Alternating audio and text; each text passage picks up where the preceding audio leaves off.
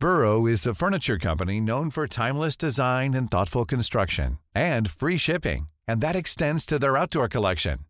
Their outdoor furniture is built to withstand the elements, featuring rust-proof stainless steel hardware, weather-ready teak, and quick-dry foam cushions. For Memorial Day, get 15% off your Burrow purchase at burrow.com/acast, and up to 25% off outdoor. That's up to 25% off outdoor furniture at burrow.com/acast. Since 2013, Bombas has donated over 100 million socks, underwear, and T-shirts to those facing homelessness. If we counted those on air, this ad would last over 1,157 days. But if we counted the time it takes to make a donation possible, it would take just a few clicks. Because every time you make a purchase, Bombas donates an item to someone who needs it.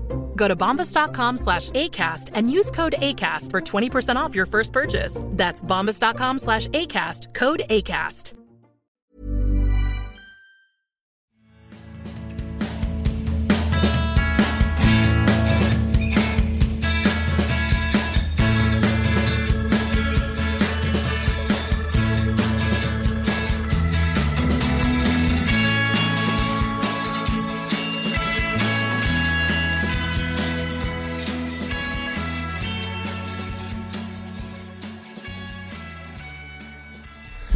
Välkommen till Klacken.nu mina damer och herrar, och jag är riktigt glad att stå här med Christian. Goddagens. God dag. Tack så mycket för att jag får vara med i Klacken ännu en gång. Ja, det är äran på min sida. Allt bra med dig? Det är så bra det kan vara efter man har haft en flytt och inskolning av unge på dagis och sådär. Men just idag är det utmärkt. Det är jätteskönt att ha kommit in till stan och börja jobba och ta igen lite liksom jobb från de här 2 veckorna. Så att allting är kanon. Hur är det med dig? Jag mår superbra verkligen. Det är, som jag alltid nämner, vädret. Men vädret gör mycket. Och jag tycker med den här solen och sommaren som är på ingång, då får man bara energi. Och som jag sa till dig när du kom in här, du ser ju jävligt vältränad ut. Så att uppenbarligen har du fått tid för inte bara jobb utan träna och ta lite lugnt också. Så att, det är skönt att kunna träna när man har möjligheten. Exakt. Men det här är ingen väderpodd. Det här är ingen tränarpodd. En fotbollspodd. Ja. Och som, om ni inte vet, då är Christian, du har ju en CL-podd. Yep. Champions League förkortning för. Och har kört nu, är det ett år? Så? Det är i augusti tror jag att det är ett år. Så att det är Sveriges enda renodlade Champions League-podcast. Och den går väldigt bra. Och nu är det såklart då liksom någon slags peak här inför finalen. Så att det känns jäkligt roligt. Och sen kommer vi även att köra lite orent kanske, men köra under VM också.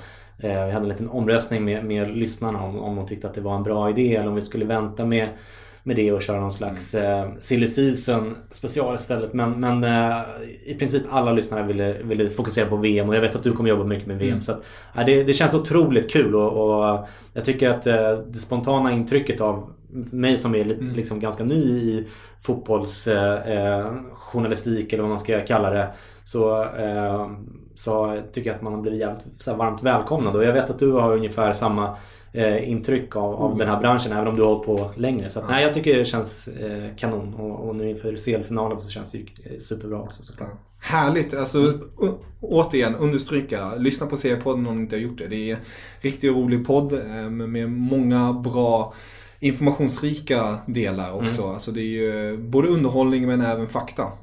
Lite det man ibland kanske saknar. Alltså ibland spinner man iväg på det spekulativa, men exakt. Faktan finns med där som lägger en grund. Ja, vi försöker ha lite av varje såklart, men jag kan tycka precis som du säger att det kan bli lite väl mycket spekulation, och vi körde ju själva ett silly season fokus i vintras och blev nästan lite äcklad av sig själv för att det var lite, och då försökte vi ändå hålla oss liksom till de ganska säkra källor och även kontakta internationella källor via Skype för att få bekräftelse, till exempel på Alexis Sanchez övergången och sådär, men nej, jag tycker ju att det är viktigt att man har lite faktabaserat också och kan se tillbaka på historik och statistik och sådana där saker som jag är civilekonom, så jag är lite extra intresserad av sånt av det skälet också, men för all del, spekulation är kul och trevligt också, så att, och lite liksom personliga analys och sånt där, men en slags blandning som som jag tycker är bra och många lyssnare har ju uppskattat det, men det finns säkert de som vill ha mer av det ena eller andra också. Så är det säkert för dina lyssnare också, Isa. Oh ja, det är det. Men man får blanda och ge lite. Och i det här avsnittet kommer ju det kanske inte blir så mycket fakta. Det blir mera värderingar, egna värderingar och egna tankar. För jag tänkte mig inför det här avsnittet att vi snackar lite om CL-säsong som har varit. Det betyder inte att vi ska gå igenom varje match. Nej. Det här blir en jäkligt lång podd. Vi kommer gå igenom lite dina tankar kring highlightsen, snygga mål, kanske CL11 för säsongen och lite gott och blandat helt enkelt. Det låter bra, eller? Det låter jättebra. Det är superkul. Alltid kul att umgås med dig. Men extra kul när du har så bra upplägg. Ja, det gläder mig. Först och främst, det har ju varit en extremt målrik Champions League-säsong. Jag tittade på statistiken. 397 mål har gjorts. Och det hade varit riktigt fint om det blev nu 400 i finalen då. Just det. Och jag tänker mig, med alla de här målen så gav jag dig en uppgift eller ställa en fråga. Vilket är det snyggaste målet? Och det sa du precis innan vi räckade. Ja, det är inte så enkelt ändå när man väl tänker efter. Nej, det allra snyggaste målet är väl ganska enkelt tycker jag ändå. Cristiano Ronaldos cykelspark däremot. Det var väl Juventus, eller hur? Det sticker ju verkligen ut. Alltså, det är ett otroligt atletiskt, sjukt snyggt fotbollsmål. Men sen när man börjar, för jag fick ju lite inför den här att du skulle ha bland annat de snyggaste målen. Så jag började fundera på vilka är egentligen de snyggaste målen och började kolla lite grann på highlights. Så det är som du säger, det är otroligt mycket mål i årets Champions League och det är dessutom väldigt mycket snygga mål. Så att bara för att ta några exempel, Cenk Tosun gjorde en sidledsvolley mot Benfica för Besiktas i gruppspelet som var väldigt snyggt. Fred hade ju en frispark för Shakhtar mot Roma, ribba in i krysset bakom Alisson. Fantastiskt. Det finns fler frisparkar. Messi gjorde ett mot Olympiakos som var inte superuppsnyggt men ändå håller verkligen klass och Cristiano Ronaldo har gjort något frisparksmål. Christian Eriksen gjorde ju ett som kanske inte var supersnyggt men som var en liten blåsning på Gianluigi Buffon som var ju, du ser när man börjar prata om det så dyker det upp fler och fler mål. Cavani gjorde ju en cykelspark i någon match, inte lika snyggt som Cristiano Ronaldo såklart, men Zappacosta gjorde ett sånt där coast to coast mål mot Karabach i första omgången. Alltså det finns hur mycket som helst. Özil gjorde ett jättesnyggt mål också när han han lyfte över någon back och sen så gjorde skottfintan bort en annan och gick förbi målet. Det var inte kanske på Cristiano Ronaldo-nivå men ändå så att man höjde på ögonbrynen lite grann. Så att fantastiskt mycket snygga mål. Verkligen.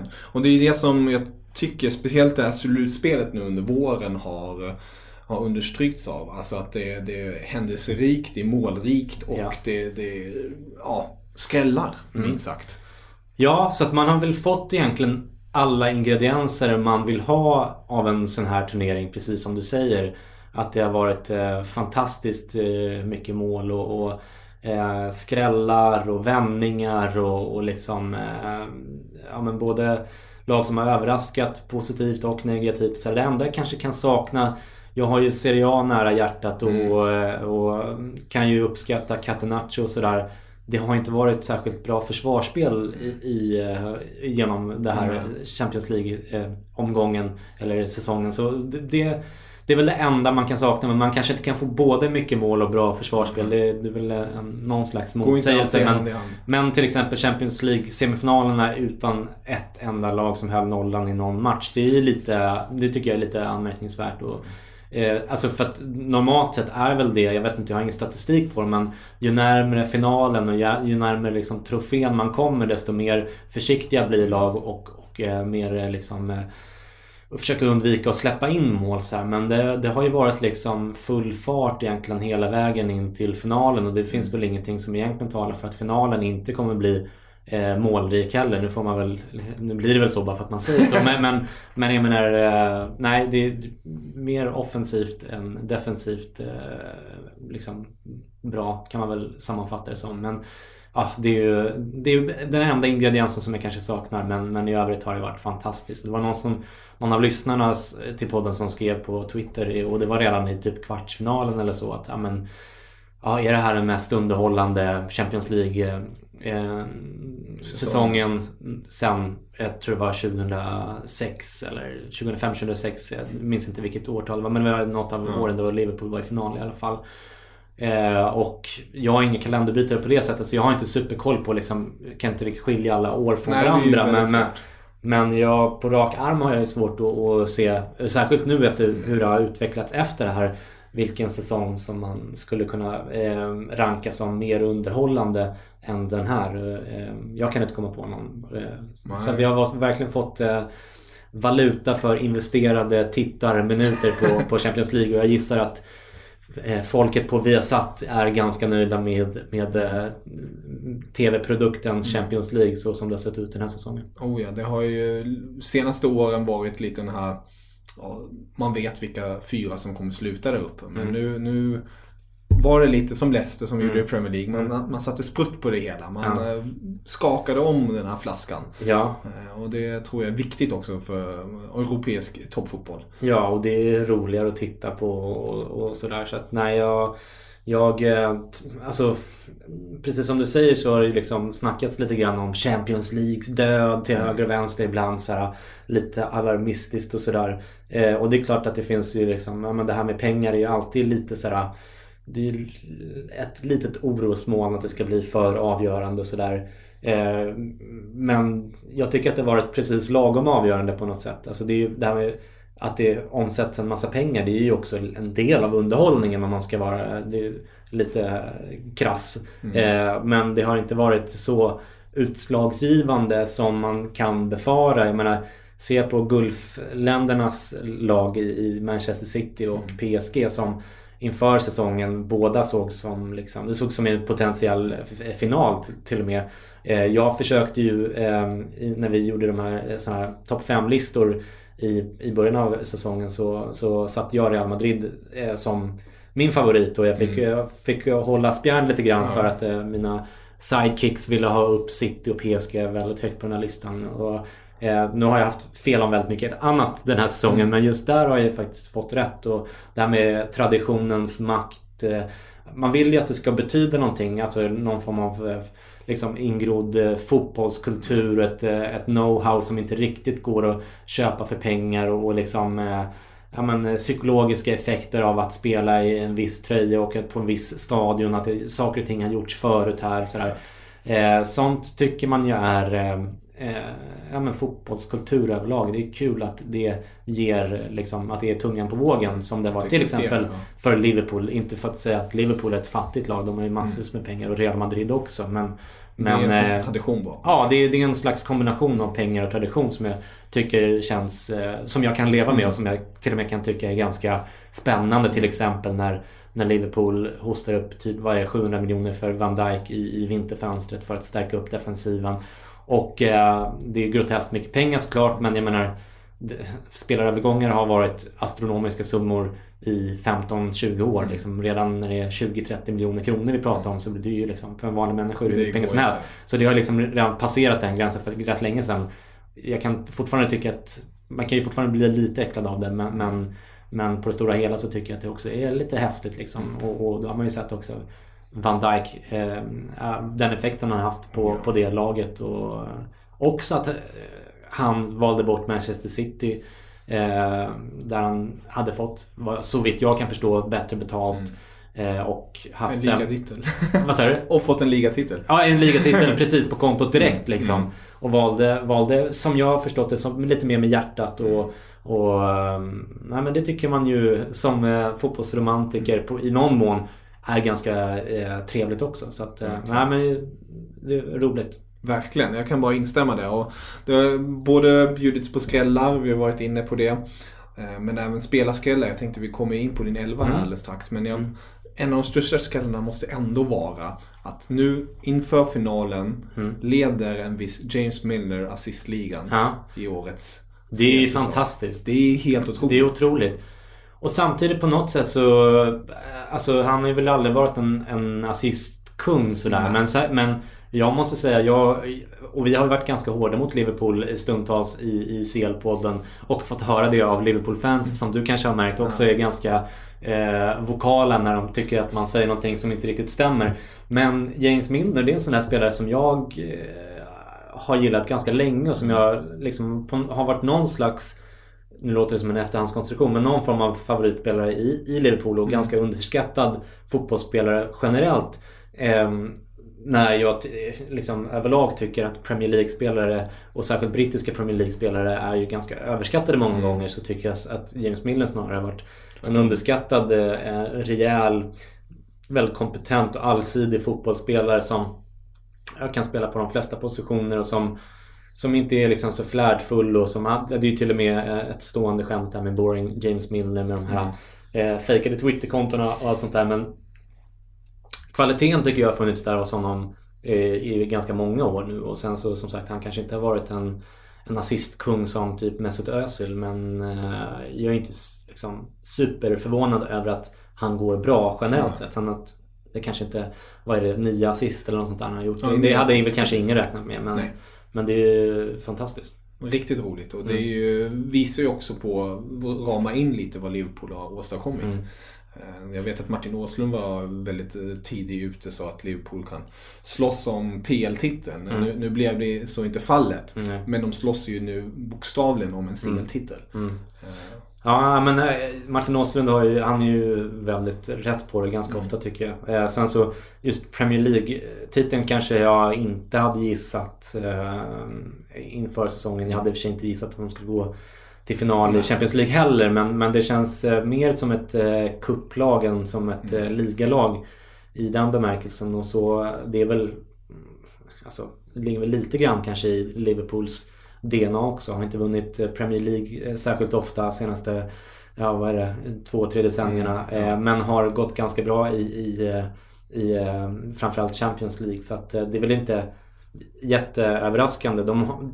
Det blir problem när man har en lite skakig defensiv i över en säsong i ligaspelet, men i vilken given match som helst så kan de ju vinna när man har ett sånt anfall som är så fantastiskt och som dessutom är så bra anpassat efter att liksom, alltså, de behöver inte vara bollförande för att vinna matcher, utan det är nästan tvärtom, att det är bättre att de presterar nästan bättre mot lag som har bollen väldigt mycket, och de har liksom de här otroligt snabba spelarna som en huggorm. Ja, det är otroligt alltså. Ja, precis, och alla känner ju till att det är så de spelar, och ändå går det inte att stoppa dem. De är ju till och med öppna med det själva, att men vi Klopp har ju längre säsongen har gått blivit mer och mer liksom kaxig med det där med att de är ett av världens bästa omställningslag, förmodligen världens bästa. Jag kan inte komma.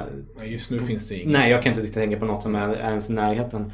Men som sagt, de har ju en del defensiva brister som vi har pratat mycket om i podden, men som absolut har blivit mycket bättre sedan Van Dijk kommit in, och det är kanske inte bara hans förtjänst, men jag menar, se på deras snitt insläppta mål i gruppspelet mot i slutspelet, så är det en ganska stor skillnad, och en av de bidragande orsakerna är ju såklart han. Definitivt. Om vi går över då till din så kallade, kan man kalla det drömelva? Eller drömelva, säsongens drömelva. Om vi går in där, och du kan kort berätta lite varför du valde just den spelaren. Men du kan ju börja med, vad har du för formation? Vad får vi se framför oss? En är 4-3-3, vilket ju kanske blir logiskt med tanke på att båda finallagen spelar 4-3-3, inte alltid, men allt som oftast. Jag tänkte jag kan dra hela 11 med en gång, så kan vi diskutera spelarna. I mål har jag lite överraskande De Gea. På högerkanten Joshua Kimmich. Jag ska försvara alla mina val här sen. Joshua Kimmich på högerbacksplatsen, Van Dijk på höger mittbacksplats. På vänster har jag Umtiti, alltså vänster mittbacksplats, och vänsterbacken Marcelo. Sen tremanna mittfält med De Bruyne, Busquets och just James Milner, och sen på topp är det Salah till höger, Firmino i mitten och Cristiano Ronaldo på vänsterkanten. Ska vi börja med målvakten eller? Spännande. Ja. Vet du vad? Ja, vi börjar med målvakten. Vi håller oss traditionellt. Ja. Den är nog, skulle jag se, Den är nog en av de största skrällarna. Ja, men det är precis. Nu är det ju inget negativt om det sker. Han gör ju alltid bra jobb. Men man tänker ju kanske på... Jag personligen har, om man tittar på statistik, och lite Alisson som har gjort en suverän säsong i Roma. Ja. Absolut, han var ju en av dem som jag övervägde. Men samtidigt, han var väl inte superduper övertygande när de åkte ut mot Liverpool. Och mitt intryck, utan nu är det möjligt att Roma-fans slår mig på fingrarna här, men mitt intryck är att han har varit fantastisk i Serie A. Alltså kanske ganska överlägset, tror jag, är den bästa målvakten i Serie A den här säsongen. I Champions League, alltså man kanske tar det lite grann i liksom, tänker att han har varit bättre i Champions League än han har varit. Det är möjligt att jag har fel, jag har inte specialstuderat Roma på det sättet, men mitt intryck i alla fall så här spontant är att han har varit bra, men inte superduper bra i Champions League. Och mitt intryck generellt sett är att det är väl ingen målvakt som har egentligen stått ut så där supermycket. Alltså Buffon har ju varit, alltså i mitt tycke, ganska dålig stundtals. Han har gjort en del bra grejer också, men med hans enorma jättehöga standards och de kraven som kommer med dem för alla oss som har uppskattat honom de senaste 2 decennierna, så tycker jag inte alls att han har varit i närheten av det jag hoppas av honom. Neuer har varit fotskadad, behöver jag inte berätta för dig. Så att menar, det har inte riktigt om vi ser på finalmålvakterna, Keylor Navas absolut gjort en del bra jättebra grejer, tycker jag. Ja, precis. Det är ju semifinalen. Precis, men man glömmer också lätt att han har gjort en del liksom, inte jättemissar, kanske någon eller 2, men generellt sett inte alls varit liksom, jag tycker inte han har varit världsklass, och det tycker jag egentligen, jag tycker han är en 4+ målvakt, en väldigt bra målvakt, men jag tycker inte att han tillhör topp 5 målvakter i världen. Och nu får väl Real Madrid-fans höra av sig och vara förbannade, men det står jag för. Jag tycker inte det. Jag tycker han är superbra, men han har till exempel inte längden. Han har liksom blivit bortlobbad ibland. Han har lagt sig lite billigt på någon eller 2 mål och så här. Jättebra och sådär, men om man ska se till Real Madrid, som ju är liksom världens kanske största klubb tillsammans med Manchester United, och som har i princip världsklasspelare på varje position, så tycker jag kanske inte riktigt att han är där, om jag ska vara stenhård då. Karius i Liverpool har ju varit bra såklart, men inte heller där ser jag att han har varit avgörande, utan det har varit andra spelare i Liverpool som har varit absolut bäst. Ter Stegen har ju varit väldigt bra. Barcelonas defensiv representeras ju i min 11 av Umtiti och Busquets. Jag övervägde Ter Stegen också, men jag menar, de åkte ut med 3-0. Alltså de är ju också ganska dominerande lag. Han har inte så mycket att göra under matchen, om man ska vara ärlig. Sen har han varit bra, så att han var väl en kandidat i alla fall. Ederson i City, supermålvakt, men alltså, ja, jag vet inte. Jag landade till slut i De Gea som, alltså i ett Manchester City eller Manchester United som ärligt talat var ganska dåliga egentligen. Var han alltid bäst. Och så var han alltid bäst. Otrolig match mot, vad var det, Sevilla tror jag. Så att i brist på annat så säger jag nog De Gea. Jag vet inte, vem hade du valt? Jag hade nog... Ja, det är bra. Jag har tänkt också på det. Det sker, hade inte alls tänkt på, med tanke på att United åkte ut så tidigt. Precis, men det är orent på det sättet. Absolut. Exakt, men jag hade väl... Jag tror ju Ter Stegen hade jag varit mycket på. Nu kanske lite subjektiv på grund av att han är tysk, men jag tycker att han har gjort det riktigt bra. Ja. Men jag förstår din argumentation, och jag förstår också varför väljer De Gea. För De Gea har ju egentligen inte gjort något misstag. Nej. United. Och gjort en sån del, alltså en sån brutala räddningar, och verkligen så här, slätat över alla Mourinhos och Uniteds brister i, alltså, både i ligan och i Champions League. Så jag tycker liksom betydelsen för hans lag i förhållande till, nu gick de inte jättelångt såklart, men hade inte han, de hade inte knappt gått vidare ur gruppen utan honom. Så att nej, jag har ingenting emot ifall folk har invändningar på just det valet, men håll med om att det är svårt att välja målvakt. Ja, det håller jag definitivt med om. Högerbacken kan jag redan nu skriva. Ja, jag förstår att du gillade det valet. Ja. Men jag funderade så här, vem ska man ta liksom? Men Carvajal har ju varit liksom skadad och avstängd om man ser på finallagen. Alexander Arnold har ju överraskat positivt, men jag tillhör ju de som fortfarande tycker att han har en del att bevisa. Alltså, det är lätt att bli prisoner of the moment, eller om man säger, när det gäller unga spelare sådär, att man tänker att men nu har han gjort ett par riktigt bra matcher, att nu är han världens bästa högerback och sådär. Riktigt där är inte jag än, men det är möjligt att för Liverpool-fans har ju varit ganska optimistiska när det gäller honom sen rätt länge, som jag har förstått det, folk som har hört av sig, lyssnar och sådär. Så att uppenbarligen så, och de ser ju Liverpool mycket mer än mig och kan mycket mer, så att de har väl uppenbarligen sett någonting som jag inte har sett. Jag minns att en av de första matcherna jag såg med honom så var han katastrofalt dåligt, och det kanske har färgat mig lite grann, men jag tycker sammanfattningsvis kanske inte att han liksom det är toppen. Nej, inte riktigt. Han är säkert på väg dit, och jag skulle bli väldigt glad om det blev så. Han verkar ju vara en skön snubbe, och det är alltid kul med inhemska spelare som presterar i sina liksom, i inhemska lag, alltså i ett brittiskt lag i det här fallet så här. Men annars så det är två namn som kommer upp hos mig. Nu tycker jag Kimmich skulle också välja första, va? Men jag tror 2 stycken som jag tycker ändå kandidera är ju Dani Alves i PSG och Kyle Walker i City. Nu tycker jag inte att de har gjort världens supersäsong, men det är 2 stycken som tycker när de väl har spelat har de hållit bra klass. Men just att ha Kimmich och kvalitativt, alltså om man ser på deras kvaliteter som fotbollsspelare, så är de ju absolut där uppe. Och Dani Alves är väl liksom en av de bästa högerbackarna i historien liksom. Så om man ser till Champions League så har han ju varit väldigt bra. Han har väl, är det 4 titlar, eller 3 eller 4 i alla fall. Och men förra året i Juventus var han ju helt otroligt bra liksom. Så att, men jag vet inte, jag har inte varit lika imponerad av honom i år, och jag har väl försökt basera det här mer på det är helt rätt. På årets prestation. Med tanke på att Kimmich både har gjort bra defensiv jobb, levererat assist och gjort mål, så är det fantastisk fotbollsspelare. Jag är superglad att han har nu fått chansen och att Pep Guardiola skolade in honom som högerback. Alltså det är, sen dag 1 när jag såg honom på högerbacken såg jag direkt en ung Philipp Lahm. Samma kroppstyp i princip.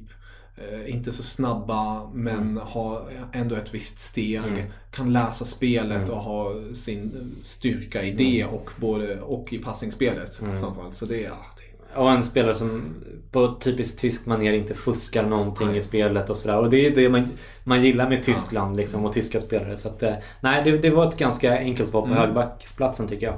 Riktigt bra. Perfekt. Ska vi fortsätta till mittlåset? Ja, men där tog jag Van Dijk. Kanske lite för hypat här nu. Att jag överöser väldigt mycket beröm över honom. Men jag tycker inte kanske att liksom, hans prestationer har väl kanske inte varit liksom, så att man har ramlat av stolen varje gång. Jag tyckte det var ganska talande till exempel när Dzeko gick upp en nickduell med honom och bara körde över honom. Och han är ju normalt en väldigt bra nickspelare, Van Dijk också. Men jag tyckte det var kul att se, för att det är väl en av de sakerna som Van Dijk har tillfört, eller skulle tillföra till Liverpool, och säkert har gjort i övrigt. Det här med nickspel, sådär. Men alltså hans aura snarare som han har kommit in med i Liverpool, så som jag har sett. Och det var ju mycket snack om det där i vintras, att det var liksom lite diskussion kring, men för att alla såg ju att Liverpool läckte ganska ordentligt bakåt, och vad berodde det på? Men var det brist på individuell kvalitet, eller var det mer av ett systemfel i liksom Klopps defensiva taktik? Såklart är det en kombination av de båda, det förstod ju alla, men hur mycket av det var det? Nu har han kommit in och utan att säga att det bara var kvalitetsbrist, så alltså det en sån spelare, han skänker ju ett lugn till försvaret, och sen så gör han ju fler rätt än de spelare som han konkurrerar med, och det kan också liksom skyla över lite taktiska liksom, frågetecken. Så att, och förutom att han har skänkt ett lugn på planen, så är jag jäkligt imponerad sättet på hur han för sig i intervjuer och sådär kring de här matcherna. Att han alltså otroligt lugn och alltså riktigt liksom verkar vara en psykiskt väldigt stark och självsäker och liksom balanserad person som, alltså för fan, det vet man ju själv i ett fotbollslag när man spelar på ganska låg nivå, att liksom, men den typen av personer i ett fotbollslag, det är så jävla skönt att ha dem när man ska spela. Man liksom, som folk som tar ansvar liksom, och som gör sitt jobb. Så att nej, jag tycker att hans aura har liksom spridit sig till Liverpools försvarsspel, och sen så är det klart att han har gjort en del bra prestationer på egen hand, men kanske mer på merit av det lugnet han har spridit i Liverpool. Vad tycker du om Van Dijk? Jag tycker att han har gjort det riktigt bra, definitivt. Jag tycker han fick ju en lysande start om man bortser från CL-matcherna. Alltså, när han kom in, och var det inte första matchen han hoppade in mot Everton där knoppade in ett mål. Alltså, det är ju, man kan inte önska sig en bättre start. Sen var det ett litet tag därefter var det lite svajigt, kändes det i hela Liverpool, för det kändes som att han är ny, hur ska man justera det? Men de har ju verkligen hittat någonting där, och just som du är inne på det här lugnet speciellt. Alltså jag tror det är extremt viktigt. Nu gjorde han ju en liten tabbe. Var det inte han mot City där? Jo, jag vet att han gjorde någon lite så avgörande miss i någon av matcherna. Men jag tycker bortsett från det känns som att han tar på sig det ansvaret. Och växer med det. Och det tycker jag är någonting som inte alla gör. Alltså om man brukar göra sådana misstag, eller nu har jag aldrig gjort det, men de som brukar göra det, det känns som att de försvinner då lite ibland, eller det tynger den. Men det känns som att utifrån misstagen han gjort har han vuxit och blivit ännu bättre. Och otroligt självkritisk också i matcher som var nu mot Roma, tror jag. Så liksom så här, även fast de gick vidare och allt var frid och fröjd, så om det var den matchen, om det var... Burrow is a furniture company known for timeless design and thoughtful construction, and free shipping, and that extends to their outdoor collection. Their outdoor furniture is built to withstand the elements, featuring rust-proof stainless steel hardware, weather-ready teak, and quick-dry foam cushions. For Memorial Day, get 15% off your Burrow purchase at burrow.com/acast. And up to 25% off outdoor. That's up to 25% off outdoor furniture at burrow.com/acast.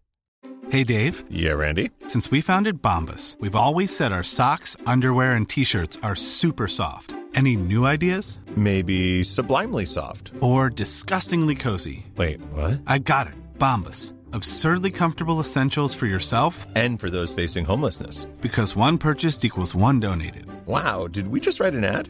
Yes. Bombas. Big comfort for everyone. Go to bombas.com/ACAST and use code ACAST for 20% off your first purchase. Hey there, it's Michelle Norris. I'm host of a podcast called Your Mama's Kitchen. When I travel, I'm usually looking for a way to find a taste of home when I'm not at home. And one of the things I love to do when I am at home is entertain. And Airbnb allows me to do that. When I was in California recently, I rented a house that had a great kitchen. And when we were sitting around the table, we were all thinking, we're in someone else's house. Someone could be in all of our homes as well. If you have a home, but you're not always at home, you have an Airbnb. Your home might be worth more than you think. Find out how much at airbnb.com/host. Match innan så liksom, men det här, alltså vi ska vara glada för att vi gått vidare typ, men det här var inte alls bra att vi släppte in 2 mål eller vad det nu var, eller fler. Det är sånt som bådar gott hos en fotbollsspelare, att man är väldigt liksom så här självkritisk och att man inte förlorar fotfästet och sådär. Men på det sättet så jag tycker han känns som det är lätt att säga nu, men en klockren värvning för Liverpool. Det tyckte jag i och för sig redan då. Jag tror att de kommer ha stor nytta av honom under ganska många år framöver. Och det är ju lite klyschigt här med att i ett mittbackspar att man måste ha en som är en riktig ledare, typ som Sergio Ramos. Alltså hur mycket bättre gör inte han de som står bredvid honom i försvaret. Och det tycker jag att de har saknat där tidigare i Liverpool. Så att nu har ju alltså till och med Lovren, som ju är en spelare som inte saknar brister direkt, men han ju, tycker jag, har sett mycket mer stabil ut liksom, även om han inte är en världsklassback nu heller, så en sån spelare bredvid sig som liksom täcker upp lite misstag och som är snabb och atletisk och som har det här självförtroendet. Jag tycker det känns klockrent, och jag gissar att Liverpool-fans är ganska nöjda med det köpet också. Verkligen. Sen har vi kollegan där på sidan då. Umtiti, ja. Svårare tyckte jag med andra mittbacken där. Jag funderade på Sergio Ramos lite grann, men det hade kanske varit mer på gamla meriter än nu. Jag tycker för sig att han var bra år också, men han är lite vårdslös ibland och sådär. Och han har dessutom inte gjort lika mycket mål i år. Han sparar kanske det. Ja, precis. Ja, men han gör ju väldigt mycket avgörande mål, men jag tycker att han brukar göra liksom, mer mål och bidra offensivt. Det har han inte gjort riktigt i år, så att nej, jag landade i Umtiti där som jag hade sett att Barcelona har varit riktigt grym. Nu blev det ju en ordentlig plump i protokollet såklart, den här 3-0-torsken mot Roma. Men vilket otroligt köp för Barcelona. Nu har han i och för sig den här klausulen, utköpsklausulen. Jag vet inte om de skrev om det i kontraktet i och för sig, men det var 60 miljoner tidigare och han verkar ju. Han har gjort något uttalande om att han liksom eventuellt kan vara på väg att röra på sig sådär. Så jag hade varit Barcelona-supporter hade jag nog varit lite orolig där, för att det känns som och det är en sån här sak som i Barcelona, de har ju behövt en riktigt bra mittback under så många år, och alla har kunnat se det, och istället har de satsat pengar på offensiva pjäser. Jag menar, det var ju när till exempel Thiago Silva bytte Milan mot PSG, så kände man ju liksom, varför gick han inte till Barcelona? Varför var inte Barcelona mer angelägna om att ta honom? För det hade ju varit en fantastisk, perfekt spelare för dem. Men jag tycker att han varit riktigt grym. Men ja, det kanske saknats mittbackar som har varit sådär otroligt bra, som typ Sergio Ramos var förra säsongen och sådär. Men Umtiti det kan jag stå för. Ja, härligt. Och sen vänsterbacken där. Marcelo. Ja, den omstridde Marcelo. Han bjuder på sig själv. Ja, precis. Och det är väl oklart om man ska se honom som en vänsterback överhuvudtaget, eller hur? Nej, han startar när matchen blåses igång, är han vänsterback. Ja. Men sen är han en vänster ytteranfallare. Ja, exakt. Men det är precis så är det ju. Ja. Men alltså, jag tillhör ju de som tycker väldigt mycket om Marcelo. Alltså hans defensiva, jag ska inte säga att det brister i hans defensiva kvaliteter, utan det är ju snarare den rollen han har i laget som gör att han liksom, det är inte meningen att han ska försvara särskilt mycket liksom. När han väl gör det så tycker jag inte att det är något fel på hans defensiva kvaliteter. Alltså, han är ingen super defensiv skicklig, men han är inte heller superdålig liksom. Det är sällan man ser honom göra bort sig liksom kanonmycket på en defensiv situation, även om han gör en del missar såklart. Så att jag tycker att han kanske får lite för mycket skit för hans defensiva kvaliteter, utifrån det att hans roll i laget inte riktigt är att försvara lika mycket som det är att anfalla. Men i anfallet, alltså tekniken han har, alltså det är otroligt, alltså det är fantastiskt att se hans skottteknik, hans speluppfattning, hans passar, alltså jag skulle vilja säga att förutom Cristiano Ronaldo så finns det är väl kanske en av de mest avgörande spelarna för Real Madrid. Alltså vi var inne på Ramos här precis. Vi var inne på Ramos precis. Nu Marcelo har ju verkligen tagit det stora ansvaret att göra viktiga mål. Ja, gud. Tänker mot Bayern München senast också. Ja. Och varit väldigt avgörande. Bjuder verkligen mycket. Så där förstår jag. Det är inga... Och se på Real Madrids anfallsspel, det är ju liksom nästan helt och hållet på vänsterkanten nu. Särskilt Carvajal har inte varit lika, alltså han har varit avstängd och skadad lite så här, och Bale har inte varit i form och inte spelat så mycket heller, så att det är ju liksom Marcelo och Cristiano Ronaldo och såklart Benzema som gör lite liksom dirty work i bakgrunden. Det är väl det som och visst, Isco, de matcherna han har vaknat upp på rätt sida är fantastiskt såklart, men mycket av deras anfallsspel grundar ju sig på liksom kombinationsspel mellan Marcelo och Ronaldo, och hans inlägg är fantastiska, och han går ju förbi sin spelare väldigt ofta också, liksom, alltså några små tekniska grejer som liksom inte ser så jävla speciella ut, men bara ha sinnesnärvaron och göra dem, och att ha tekniken att få dem på, jag tycker det är otroligt, alltså, så, som du hör så är en stor Marcelo-förespråkare, så att jag gillar honom väldigt mycket. Spännande. Blir speciellt spännande i finalen när Salah ställs mot Marcelo. Det blir ju, man kan ju tänka sig att det blir å andra sidan så ställs ju också Trent Alexander-Arnold mot Ronaldo och Marcelo. Det blir ju också sjukt spännande. Det blir en härlig duo-duell där. Ja, precis. Och det ska bli spännande att se hur vi kommer kanske in på finalen sen, men se hur Zidane ställer upp. Han har ju bänkat Casemiro nu i en match till exempel. Och jag skulle tro att han borde starta med Casemiro för att täcka upp just mot Salah på vänster, eller på Real Madrids vänsterkant. Märkte man ju mot Bayern där, det saknas balansen. Ja, verkligen. Mittfältet då, det var ju också... Kevin De Bruyne hade jag på höger mittfältsplats. Och de åkte ut mot Liverpool och var ju inte särskilt imponerande där kan jag tycka. Men fram till dess var de ju väldigt bra. De förlorade i och för sig mot Shakhtar var det, va? Eller var det de förlorade precis, i alla fall 1 eller 2 matcher innan dess också. Mot Basel torskade sista matchen. Skitsamma. De var ju inte liksom, de gick inte rent på det sättet som man kanske hade trott i början av Champions League. Men Shakhtar och sen Basel var United. Alltså kanske... vi låter det vara. Nej, men de mötte väl Basel i 8-delen, gjorde de inte det? Just det. Ja, och så torskade de med 1-0. Skitsamma.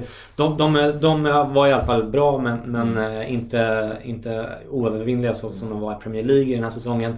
Men Kevin De Bruyne alltså, var ju helt otrolig i många av gruppspelsmatcherna. Och det är liksom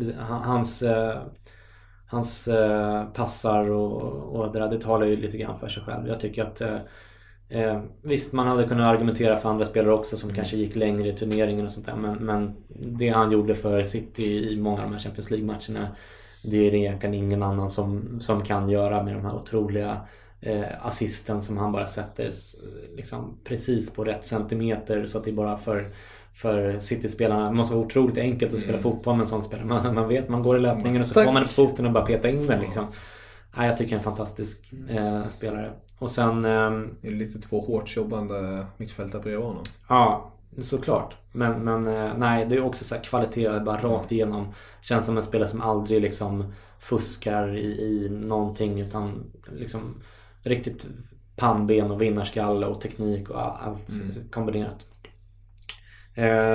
Och Sergio Busquets, jag vet inte, jag tyckte det var svårt att välja en defensiv mittfältare. Jag vet inte om du har något bättre bud än Busquets. Busquets, jag tänker nu efter den här säsongen. Busquets känns som en, alltså han levererar. Han är ett nav i Barcelona, ändå om man inte personligen kanske är det största fanet av vad han gör mer än fotboll. Men han gör ju det där jobbet. Han sätter ihop det hela. Men en annan defensiv... Jag tänker Casemiro, Casemiro, jag tycker Fernandinho har gjort det bra, skulle jag nog ta upp där. En hårt jobbande Vidal är också bra. Jag tänker lite i Juventus, Matuidi, eller Khedira.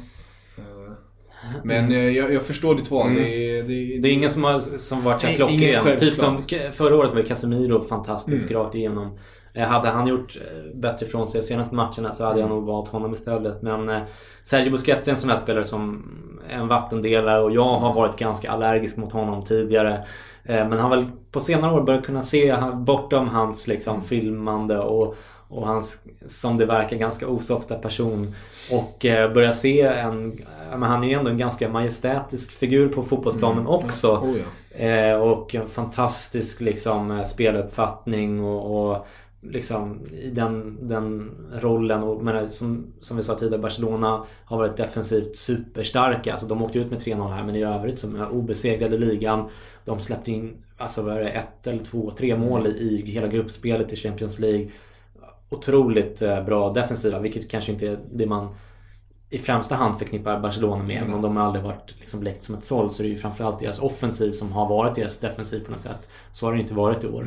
Och Busquets är, även om han inte har liksom bländat mig med sitt spel, så har han ju varit väldigt betydelsefull på det mittfältet som trots allt har varit väldigt defensivt stabilt och offensivt helt okej i alla fall.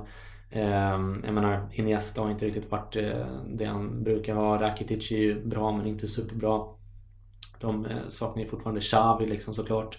Det går inte att ersätta en sån spelare, och Busquets känns som en trygg hamn i Barcelonas mittfält. Så jag menar, kanske lite grann på gamla meriter, men det får ändå bli mitt val. Jag förstår. Och sen Milner där, och där var vi redan inne på. Han har ju gjort ett enormt jobb, både offensivt och defensivt, och ställer upp för laget på flera positioner. Ja, nej, kommentarer känns nästan överflödiga, särskilt med tanke på vad vi har sagt tidigare. Det är ju liksom, det är väl en av de spelarna som har stått ut mest i Champions League år, inte bara för hans assist som vi pratade om tidigare, utan för att han, alltså visst, han hade en hands nu och gjorde väl något annat litet misstag så här, men man vet vad man får. Han är liksom jobbar för laget, pålitlig, har bättre teknik än han får cred för, tycker jag. Så att jag tycker att han är fantastisk och han har gjort det väldigt bra i år. Så att han är väl supergiven i Liverpool i finalen, särskilt nu när de har Oxlade-Chamberlain skadad så att grym. Verkligen. Och sen har du en speciell trio där framme. Salah, Firmino och Ronaldo. Där tyckte jag inte att det var så himla svårt faktiskt. Salah är ju superenkelt såklart. Det går inte. Där kan man inte säga någonting. Och vilken otrolig säsong han haft. Och allting som behöver sägas om Mohamed Salah har ju redan sagt. Precis. Firmino tycker jag, alltså, jag vet inte riktigt vem som skulle kunna konkurrera med honom där. Det är ju ingen av de här centertankarna som har varit riktigt. Dzeko kanske. Benzema har kommit igång lite grann nu, men han har ju varit ganska förfärlig i stora delar av säsongen. Lewandowski har ju varit en skugga av sitt forna jag, och Suarez, även om han också kommit igång, var ju ganska förfärlig i början av säsongen. Han har gjort mycket jobb i tysta. Han har gjort många assist också, om jag inte helt misstag, med 2 eller 3 assistligan.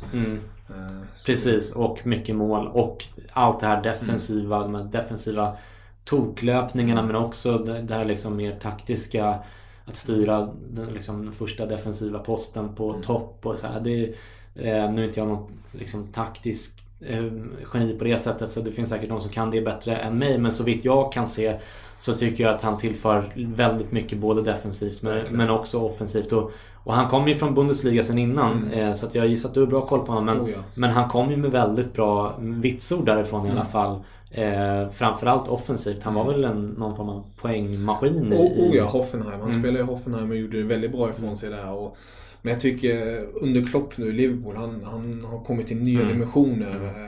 Jag skulle aldrig, men han är en lite fri roll, tycker jag, att han löper i det offensiva rummet, men nu när han spelar som en form av falsk 9 eller vad man nu ska kalla det, tycker jag han har verkligen lyckats på ett bra sätt, så det är imponerande jobb.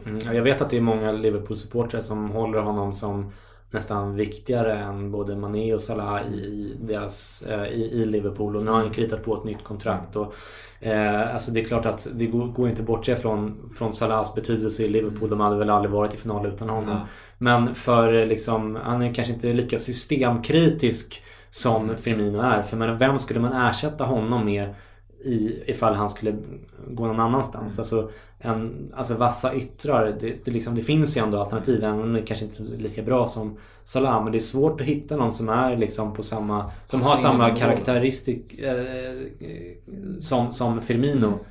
Vem skulle det vara? Jag har svårt att se. Alltså, Benzema är kanske lite samma typ, men inte alls i närheten, särskilt inte nu.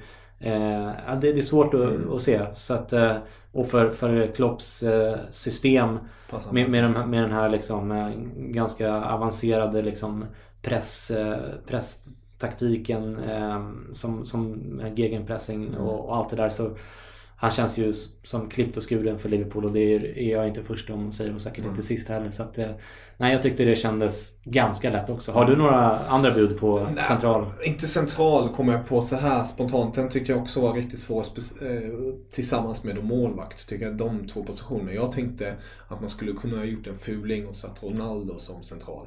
Det är en lösning såklart. Och sen tänkt över en annan ytter.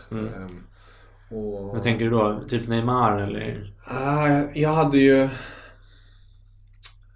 Jag hade nog tagit... Eller Mané? Nej, kanske inte. Mané tycker jag har kommit igång nu lite mer på slutet. Man tänker ju direkt på Messi. Men jag tycker ändå inte... Han gjorde ju riktigt bra till exempel mot Roma första matchen.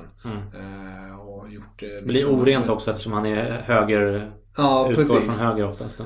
Så om man skulle ta en vänster ytter, då skulle jag nog ta... Den var svår. Den var riktigt svår. Douglas Costa kanske. Han är ju också lite mer höger. Ja, han varierar ju mer kanske.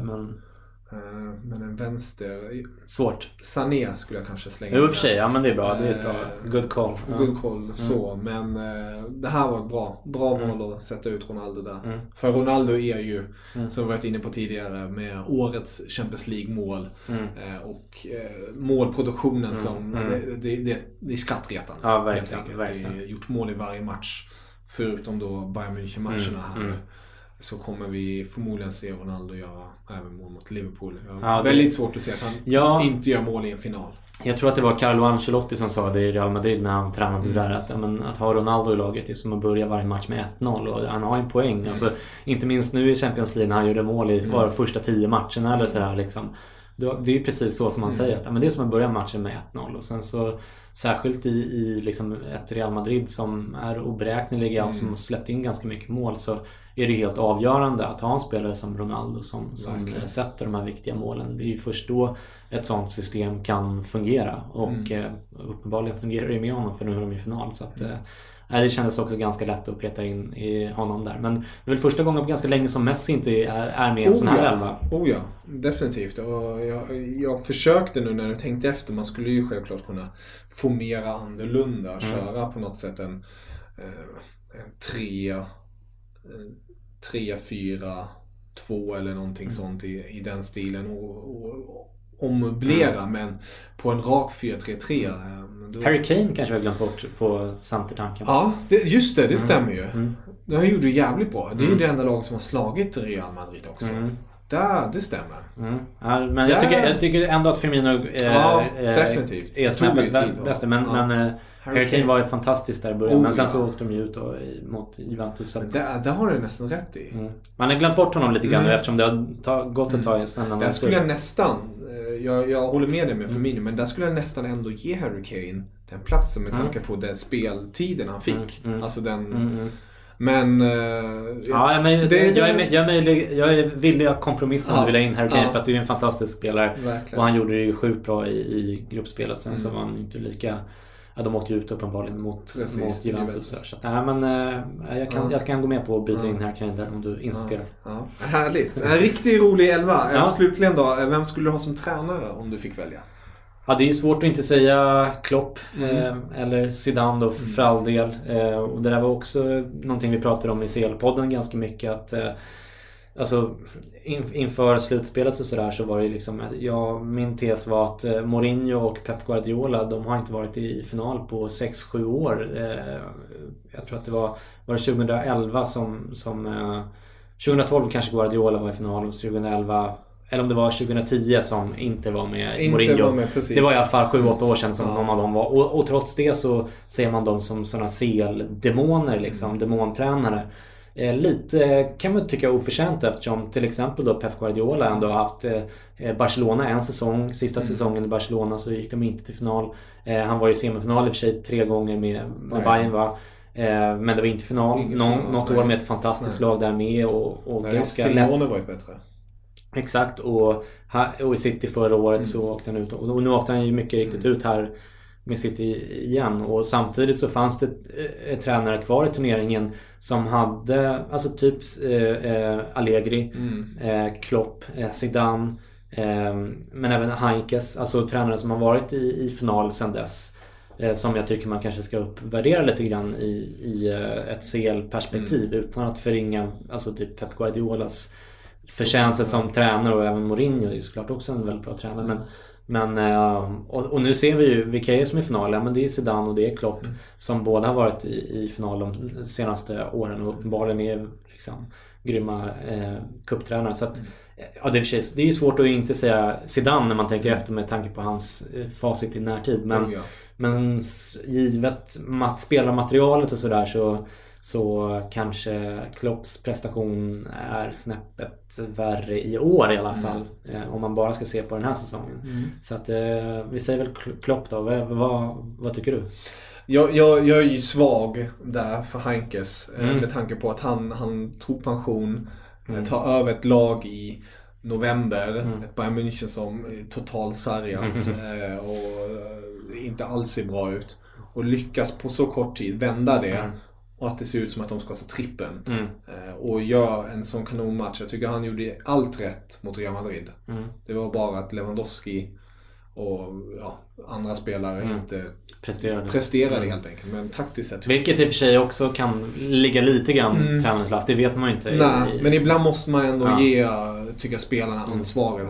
Att men du har rätt. Man kan inte pilla för mycket ändå. Slutligen är det ändå de som ska kicka in bollen. Så jag tycker Heinkes, men samtidigt som du är inne på det, Klopp där med den säsongen, med den pressen han har haft på sig och alltså, det var ju till och med så att det var en del Liverpool-fans som började yra om att han borde gå sådär i höstas och så. Det var ju helt världsfrånvänt tyckte jag redan då, men nu är det är nog inte så himla hög decibel på de supporterna nu. Utan Klopp är ju gud i Liverpool just nu och med all rätt tycker jag. Verkligen. Och nu slutligen då, finalen. Hur tror du, hur tänker du dig kort och gott? Vilka ser du som favoriter? Är det kanske för enkel fråga?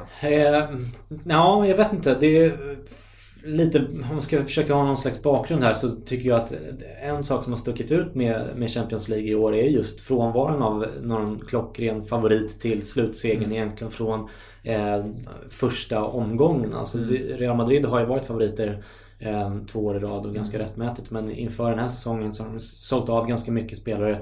De inledde ligaspelet uselt och så vidare, så det har ju liksom aldrig egentligen funnits någon som har känts som en jättestor favorit i Champions League. Och jag tycker kanske inte att det, även om jag tippade Real Madrid från start, så jag vet inte om jag tycker att de är någon solklar favorit i finalen här heller. Jag gissar att de är oddsfavorit och jag skulle väl kanske ge dem en liten edge jag med, men jag vet inte, det känns väldigt, väldigt svårtippat eftersom Real Madrid uppenbarligen är defensivt sårbara och Liverpool har den här otroliga offensiva kraften och dessutom alltså, i teorin i alla fall borde passa Real Madrid ganska dåligt eftersom Real Madrid är det här svulstiga, stora, självförtroende fyllda laget som kommer dit och som kommer att försöka föra spelet, om inte nu Zidane drar upp ett till S-rocka, men han är ju ganska opålitlig på det sättet. Men man får ändå utgå från att de ska försöka föra spelet, och då är ju som du säger, du liknade Liverpool vid en huggorm, och det är ju precis så det känns. Så att, då kan man ju inte riktigt kosta på sig att ha en Marcelo som ligger 30 meter upp i plan och en högerback som kanske, ja, men om det blir Lucas Vázquez då, som inte är defensivt skolad, det blir ju det borgar ju för problem, helt klart. Alltså jag tänkte på det, skulle man kunna ta liknelsen att Real Madrid har allt att förlora och Liverpool har allt att vinna. Självklart vill Real ta sin 3:e titel och göra ännu en historisk stämpel. Men det känns ändå som att Liverpool kommit hit. Alltså det är självklart är det inte nu är vi här, men det är ändå en enorm bragd och bonus. Alltså jag har en känsla av att det finns en sån enorm press på Real nu. Men det måste ju göra, absolut. Att det här är C-laget. Ja, precis. Och Liverpool kommer ju in som underdogs oavsett vad. Jag är ganska säker på att Klopp kommer att spela på det inför matchen också. Allt annat vore ju konstigt. Samtidigt så liksom, jag vet inte hur mycket press påverkar spelare som Cristiano Ronaldo till exempel, Marcelo. Känns nästan som de växer med det. Ja, de verkar inte bry sig. De verkar inte vara riktigt funtade som alla andra människor. Och Zidane, alltså jag menar, nämn en person som har mer erfarenhet av stora matcher än Zidane, både som tränare och spelare, det finns ju inte liksom. Så att jag tror inte att de liksom kissar ner sig inför en sån uppgift heller. Samtidigt, jag vet inte, lite oroande för Real Madrid såklart, det här skadan på Ronaldo som vi ännu inte riktigt vet vidden av. Alltså han klev av El Clasico i paus, vilket han ju liksom aldrig skulle göra om det inte var så att han hade en ordentlig känning liksom. Sen återstår ju att se vad det betyder. Jag har inte sett några rapporter än på hur länge han kan komma att vara borta sådär, men och det är klart att han kommer att starta finalen om han inte har liksom kryckor i princip, men Alltså även en sån spelare som känns lite odödligt som Cristiano Ronaldo, inte ens han är ju liksom immun mot skador och vad det kan liksom göra med hans form som är fantastisk, har varit i den senaste tiden. Ifall det kan få ett litet trendbrott där efter att om man har lite känning liksom. Det är kanske det mest oroande för Real Madrid. Om inte Cristiano Ronaldo är på topp, då skulle jag nästan ge Liverpool lite edge där också. För att det är, även om jag har nämnt att Marcelo är en spelare som tar ansvar och som gör stor skillnad och så utan Ronaldo i form så tycker jag nog att Liverpool kanske känns snäppet vassare och har lite mer liksom X-faktor än Real Madrid. Men ja, det är vanskligt att räkna bort Cristiano Ronaldo ur Champions League. Det har många fått smaka på redan. Oh, ja. Ja, det som vi i alla fall kan garantera är ju en extremt underhållande match. Det tror jag. Och jag skulle väl också skriva på en målrik match. Det får vi nu se om det blir eller inte. Men jag tror på det i alla fall. Ja.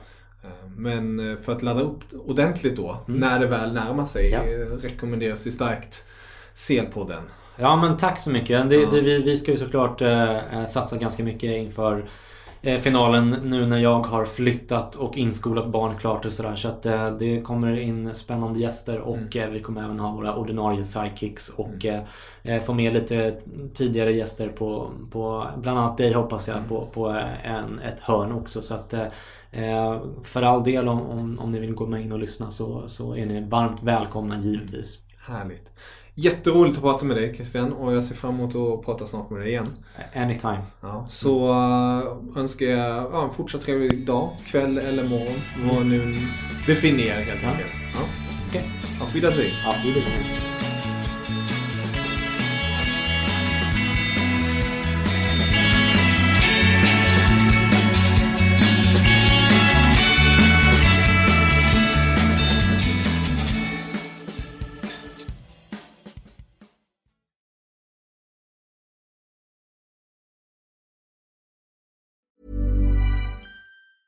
A lot can happen in the next 3 years. Like a chatbot may be your new best friend. But what won't change? Needing health insurance. United Healthcare Tri-Term Medical Plans are available for these changing times. Underwritten by Golden Rule Insurance Company, they offer budget-friendly, flexible coverage for people who are in between jobs or missed open enrollment. The plans last nearly 3 years in some states, with access to a nationwide network of doctors and hospitals. So for whatever tomorrow brings, United Healthcare Tri-Term Medical Plans may be for you. Learn more at uh1.com. Mom deserves the best, and there's no better place to shop for Mother's Day than Whole Foods Market. They're your destination for unbeatable savings, from premium gifts to show-stopping flowers and irresistible desserts. Start by saving 33% with Prime on all body care and candles. Then get a 15-stem bunch of tulips for just $9.99 each with Prime. Round out Mom's menu with festive rosé, irresistible berry chantilly cake, and more special treats. Come celebrate Mother's Day at Whole Foods Market.